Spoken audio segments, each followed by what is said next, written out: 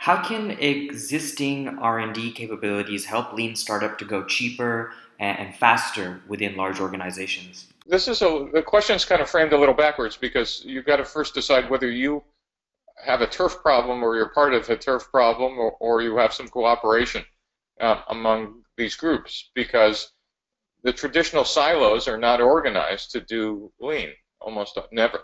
They're organized to execute existing processes. As if you have a research organization, the last thing on earth they're typically doing is getting out and talking to customers. If you have an engineering organization, they're typically driven by sales, marketing, and the vision of the next generation of products. A lean innovation group is kind of something new. It works across all three horizons of innovation. I don't know if you guys are familiar with the McKinsey three horizons, but I've found that a pretty good way to kind of talk to senior leadership in a company. So this is McKinsey's work. McKinsey said, look, innovation in any large organization could be described as occurring across three horizons of innovation. Horizon one is our core business, or in the Department of Defense, our core mission. This is what we know how to do, why the company was formed, how we became big. And in fact, if you overlay a business model canvas, it's a known canvas. It's our known customers, known value propositions, pricing, etc. And companies are great at that. That's what they hire people for. People show up 9 to 5, and traditional product development works in this space. And most companies are good at Horizon 2. That is, think of this as extending the business model. I might have the existing technology, but I want to go after a new customer segment. Or I might know my existing customer segment, but I want to create additional products for them. Procter & Gamble was excellent at this.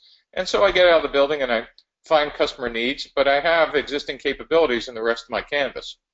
That requires, by the way, different type of innovation than Horizon 1. Horizon 1 is pure execution, where Horizon 2 is extending the business model. But Horizon 3 innovation is what keeps companies in business. It's what Christensen calls disruptive innovation. It's what Silicon Valley is built on and is, in fact, dedicated to almost all your existing companies out of business. Horizon 3 is almost a blank business model. We might have one or two boxes kind of known. We know some factories we have or some technology we have and research, but almost everything else is a series of unknowns. And so those are creating or disrupting business models.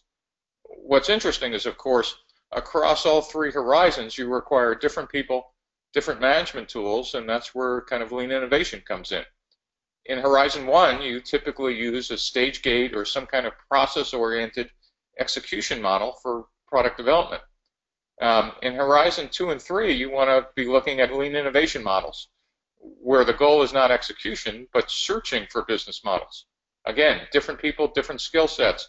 Why companies have a large problem in innovation is the allocation of resources and understanding that people are different across those horizons. In a well-managed company, you'll put about 60 to 70% of your dollars into Horizon 1 innovation, maybe 10 to 20% depending on your industry in Horizon 2, but you sure as heck better have a budget for 5 to 10 to 15% in Horizon 3, or in 5 to 10 years you're out of business, and in some market segments even more rapidly. Now, some companies do Horizon 3 by internal innovation. Some, in fact, decide that they can't wait that long and do it by acquisition. But in any case, it just kind of helps to be thinking about innovation across those three horizons, and that's how I kind of tend to bucketize where innovation occurs. And then how you roll out innovation across the enterprise is, for Horizon 2 and 3, and even for Horizon 1, we found that creating a 2 to 3 day workshop whose goal it is to generate kind of a preliminary value proposition canvas, and this is kudos to Matt Fante, who's with you this in your session. And then the goal of a 6 to 8 week program is actually to come out with a validated business model canvas, which then feeds into a company incubator where you're actually delivering products. The risk is, if you don't do this on kind of an integrated basis, you end up with a hell of a lot of demos that never actually get shipped or deployed. And so we now kind of have this mantra that says, deployment or shipment, not demos.